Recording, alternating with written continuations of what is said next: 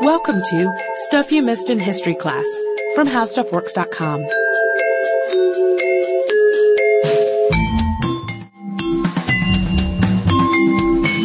Hello and welcome to the podcast. I'm Sarah Dowdy. And I'm Deblina Chakraborty. And today, Deblina and I are going to be talking about dogs, but specifically war dogs. Yes, I mean, dogs are one of my favorite topics. Anyway, your dog? Yes, I'm the owner of an adorable Wheaten Terrier named Dooley, and I talk about him probably way too much, but that's not what inspired this podcast.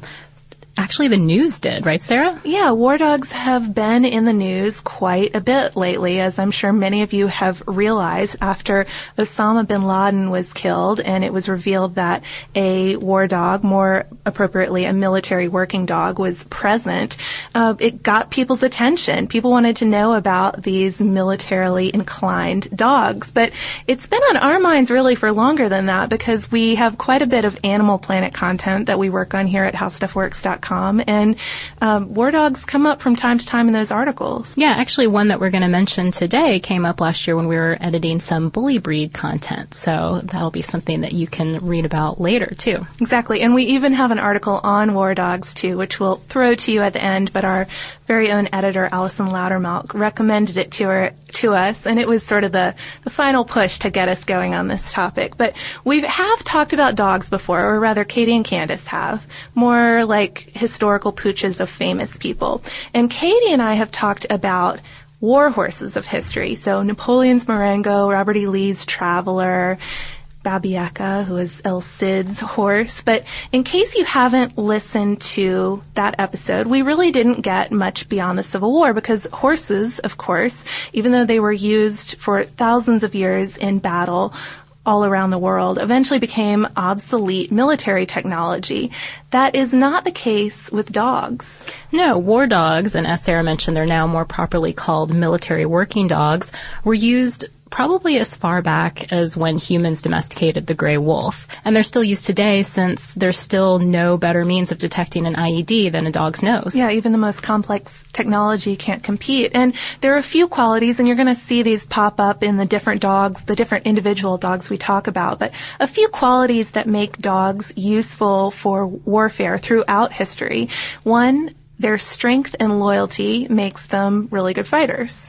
Also, their endurance makes them good messengers, and their intelligence and eagerness to please make them trainable. Yeah, and then there's their size, too, and that's something which, of course, varies a lot between breeds, and it makes them either really big and intimidating and strong, or tiny and able to go where people can't very easily go. So, starting sort of in the early days with ancient warfare, ancient Persians, Assyrians, Babylonians, and Greeks all are known to have used dogs in war. Usually as shock troops, they'd have a line of mastiffs, which if I was fighting and a line of mastiffs came charging at me, I would definitely stop and give pause for a minute. It's probably mastiffs that you think of, too, if you're considering ancient warfare, ancient dogs in warfare. Yeah, there are Egyptian monuments to that effect as far back as 3000 BC that show mastiff-like dogs.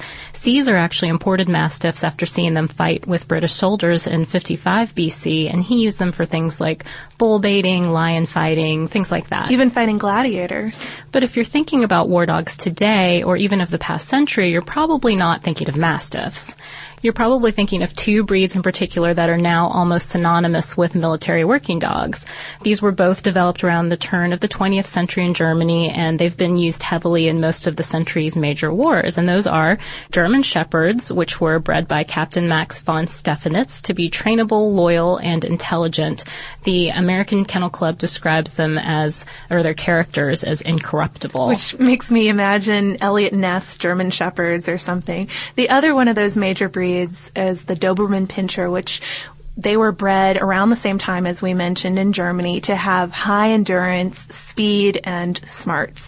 And there are a few other large, intelligent breeds that pop up from time to time. The Belgian Sheepdog, Farm Collies, Giant Schnauzers, and a few notable mutts, too, that we're going to mention. The U.S. military now uses a lot of purebred labs because they are really good at sniffing things out. And they have that easy, friendly, calm demeanor. Well, calm is probably not the best word for labs, but easygoing, nice. But we're not just going to talk about big dogs, because little dogs certainly have their place in war history too, because, as we said earlier, little dogs can go places where people can't.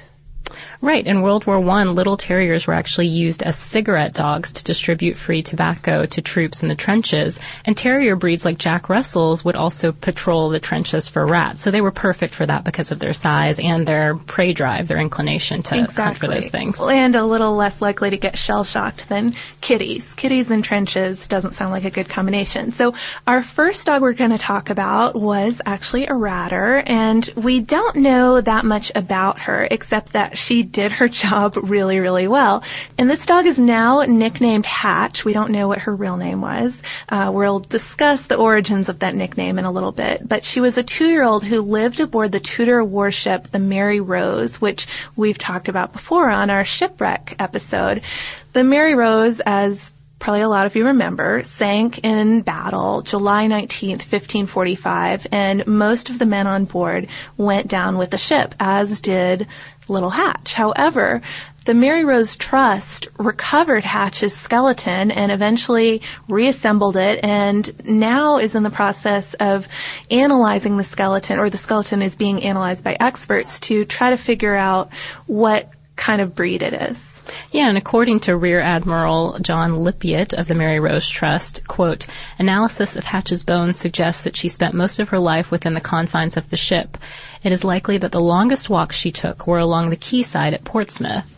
So, not a very exciting life for poor little Hatch, but since she was found wedged in the sliding door of the carpenter's cabin... Thus the nickname. Yeah, thus the nickname. Some have suggested that she was the carpenter's pet or maybe a ship mascot, so at least maybe she had an okay life on ship. But evidence of only partial rat skeletons aboard the wreck suggests that, pet or not, Hatch was a ratter, as Sarah mentioned, and a pretty good one. If you're surprised that they had a dog as a ratter, as I kind of was, cats apparently were considered bad luck in Tudor times to have aboard your ship, although since the Mary Rose sank anyway, I don't know if it really would have helped or hurt much more. But now we're going to go ahead, fast forward way past Tudor times into the 20th century, and that's where the rest of our dogs' lives are going to take place in their stories. Yeah, so we've talked about dogs used in ancient warfare and a dog on the Mary Rose, but when you fast forward to the 20th century, as Sarah said, it's pretty much not done, dogs in warfare, at least in the U.S. Even though stateside kennel clubs had lobbied for dogs in combat, there was no formal war dog program during World War I, for example.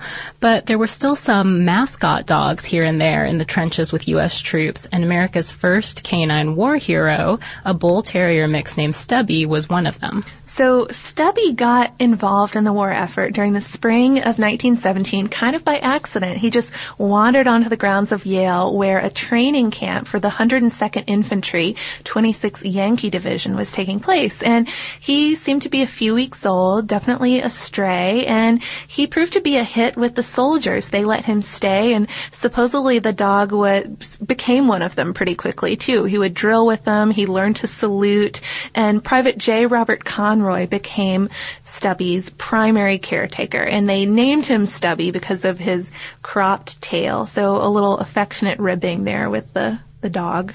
So when it was time for the 102nd Infantry to ship out to Europe, they smuggled Stubby aboard the SS Minnesota by pulling him through a porthole with a rope. So they went to great lengths to take their friend along with them. And after they landed in France, Stubby stayed with his unit, went to winter training with them, and then joined the troops in the trenches. He participated in 17 engagements altogether in 4 World War I offensives, and he never seemed to want to flee, even with all that shelling going on around him constantly.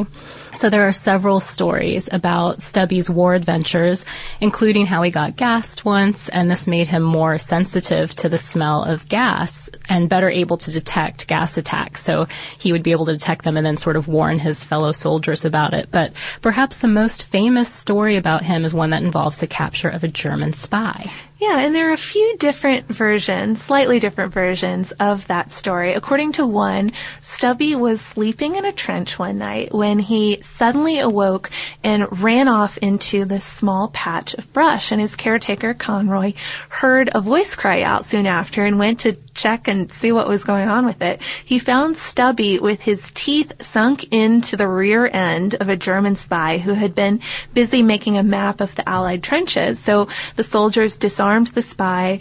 Stubby, however, wasn't so willing to let go and finally had to be coaxed, pried off of the guy. Yeah, and you can see pictures of Stubby online if you look him up, and he's not a very large dog, so it's kind of funny to imagine this little dog hanging off the back of someone's butt, basically. He does look like a dog who could bite in and hold on, though. He does, yeah. I mean, that Animal Planet content that we mentioned at the beginning of the episode that we edited last year, and it was a batch of content about bully breeds, and that's where Stubby came up in our research with that. And one thing that people kind of associate with bully breeds is that they have a really strong bite. So it was in his blood. Yeah, so I think you're probably right about that. But Stubby received many honors for his heroics. After the armistice, he met President Woodrow Wilson when the president visited his regiment in France on Christmas Day, 1918, and he returned with his unit to the States in 1919.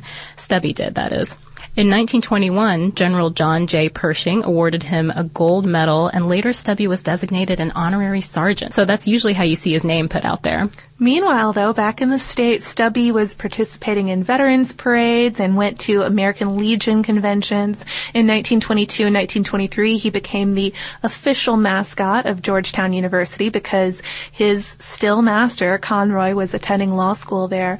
And by 1926, Stubby died, but he was not forgotten. He was stuffed, although that's not exactly the best way of putting it. Instead, a plaster cast was made of his body, and his skin was mounted over that cast, and his cremated remains were interred within the cast.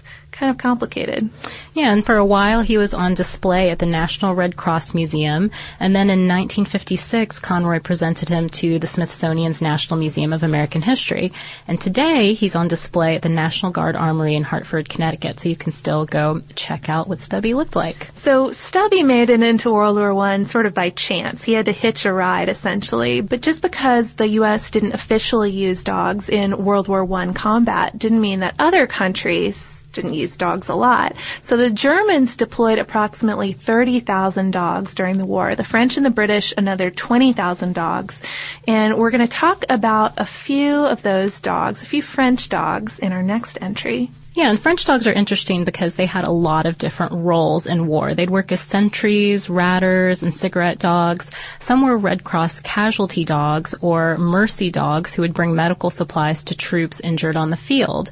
Prusco, a French Red Cross dog, for example, supposedly saved the lives of more than 100 men in a single day, dragging some of them back to the trenches. But in World War I, one of the most important responsibilities of war dogs was actually message delivery.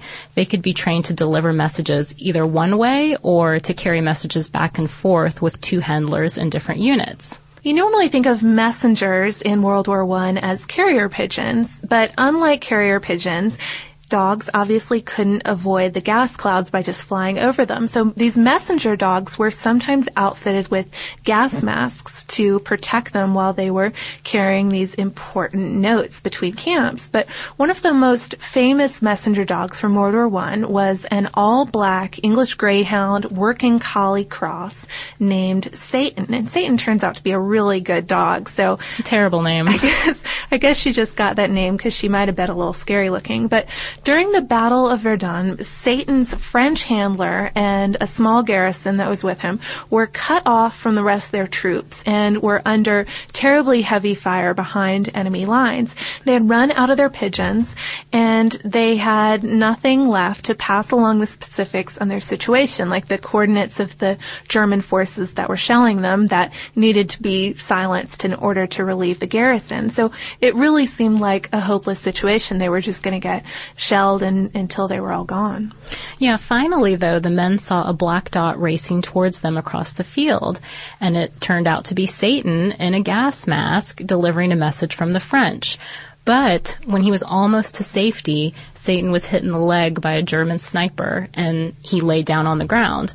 Supposedly, according to the 1925 Harper's Magazine article that the story was originally told in, when Satan's handler saw the dog shot, he got to the top of the trench to call him himself to try to urge him on, to try to get him to keep going.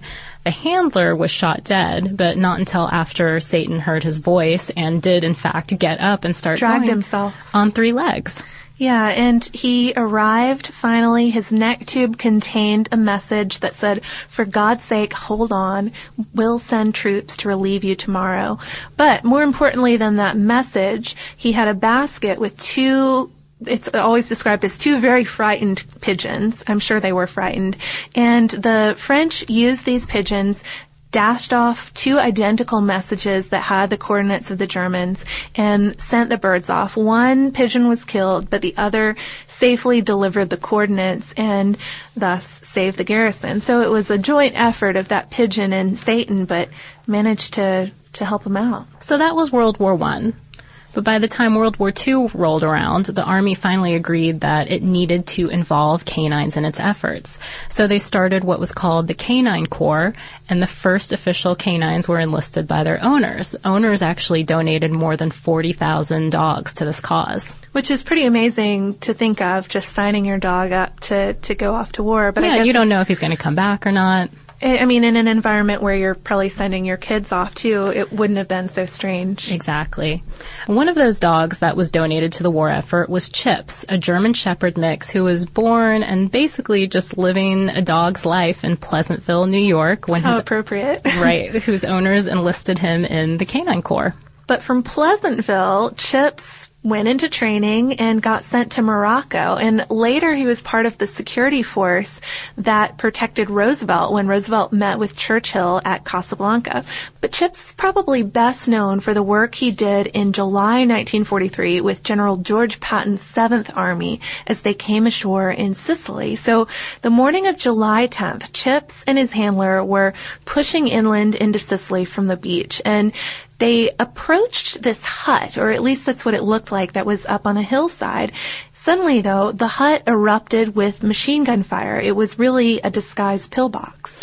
All the human soldiers at this point hit the ground, but Chips broke free and he stormed the hut from the rear. Moments later, several Italian soldiers spilled out with Chips kind of going at them. He was supposedly tearing at the arms and the throat of one of them, and Chips' handler called him off, but the American side took the prisoners. But Chips didn't come through this unharmed himself. He had a small scalp wound and powder burns on his coat, too, which kind of suggested that he had been fired at point blank. But he didn't get to rest right away. You would think that he would be done at this point, but after taking that nest, Chips helped his handler capture 10 more prisoners later in the day. So naturally, he's celebrated across America.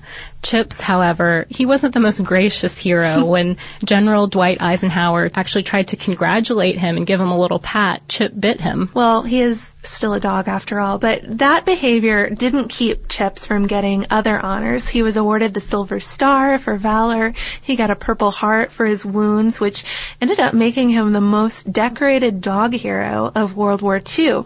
Unfortunately for Chips, or, maybe not so much. He probably didn't mind getting all those medals or losing them, but all of the media attention surrounding his awards attracted the attention of the commander of the Order of the Purple Heart, who felt that by honoring a dog, they were really demeaning all of the men who had been awarded a Purple Heart.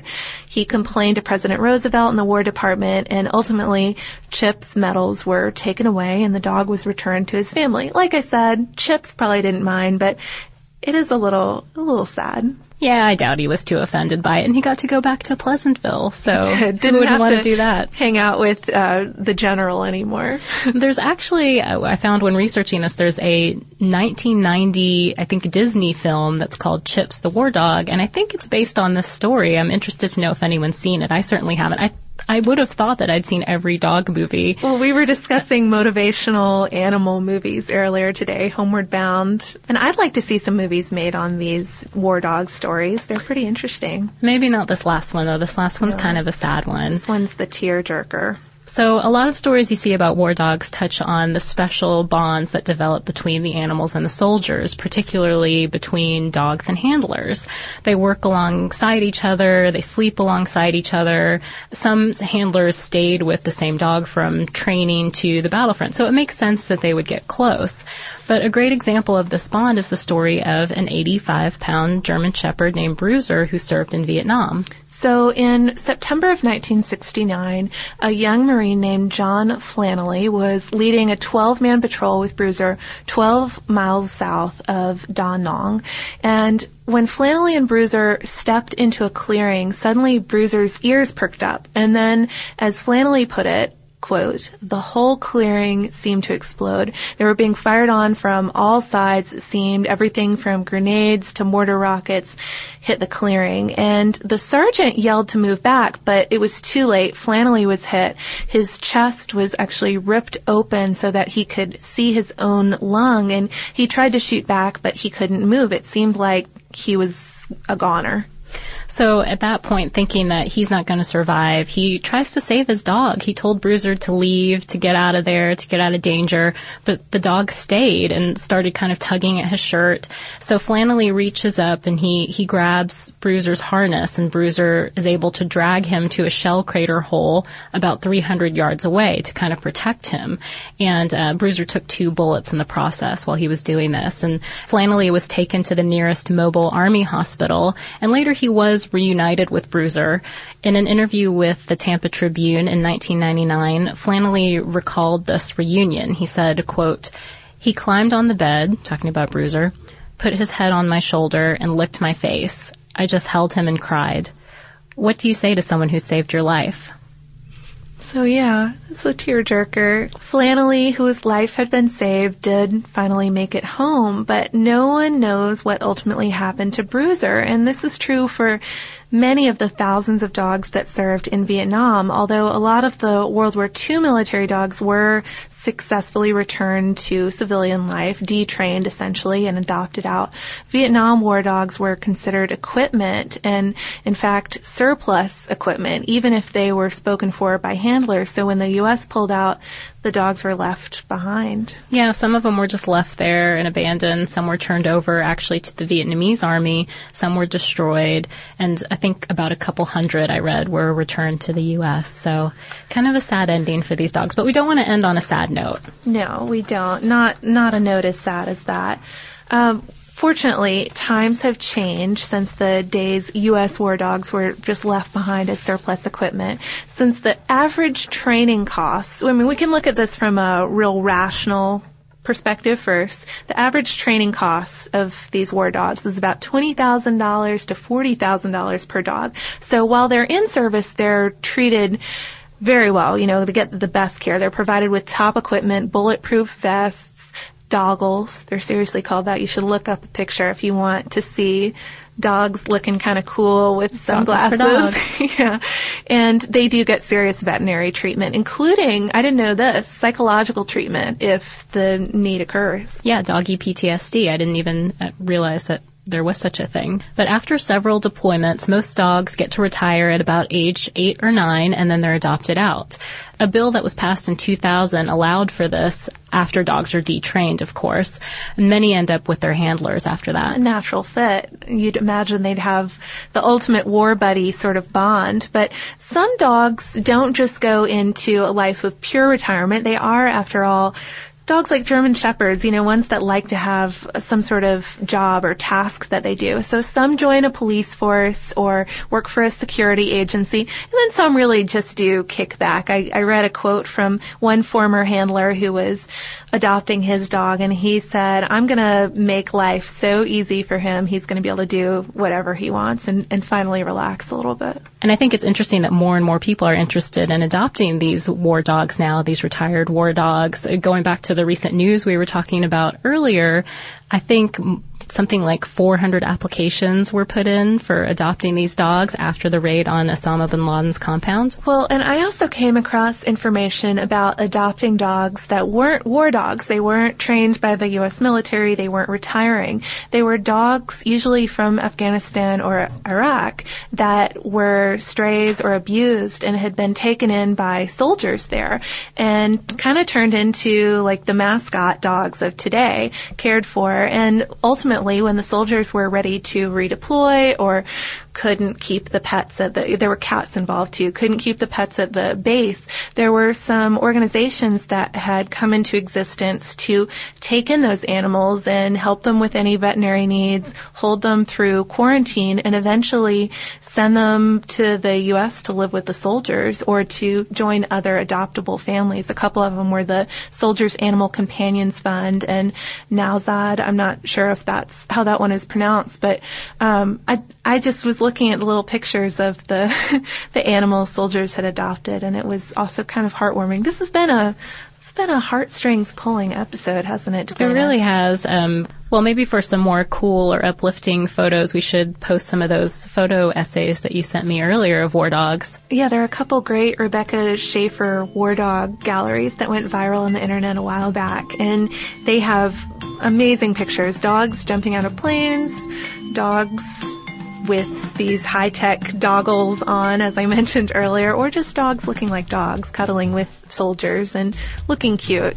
But, I mean, I enjoyed this, and I'd kind of like to hear from listeners about other war dog suggestions you might have, because I know we did stick mostly to World War I, World War II, a little bit of Vietnam, little Tudor stuff in there. Yeah, it was a very U.S. focus, so I'd especially love to know about any international war dogs that we didn't learn about. I mean, we mainly focused on ones that we could find information on, but if there are others out there that you guys love, please send them to us. We're at historypodcast@howstuffworks.com, or you can look us up on Facebook or on Twitter at Missed in History. And if you want to learn a little bit more about war dogs of old and war dogs today, how they're trained, all of that, we do have an article on the website. It's called How War Dogs Work, and you can search for it by looking for war dogs on our homepage at www.howstuffworks.com.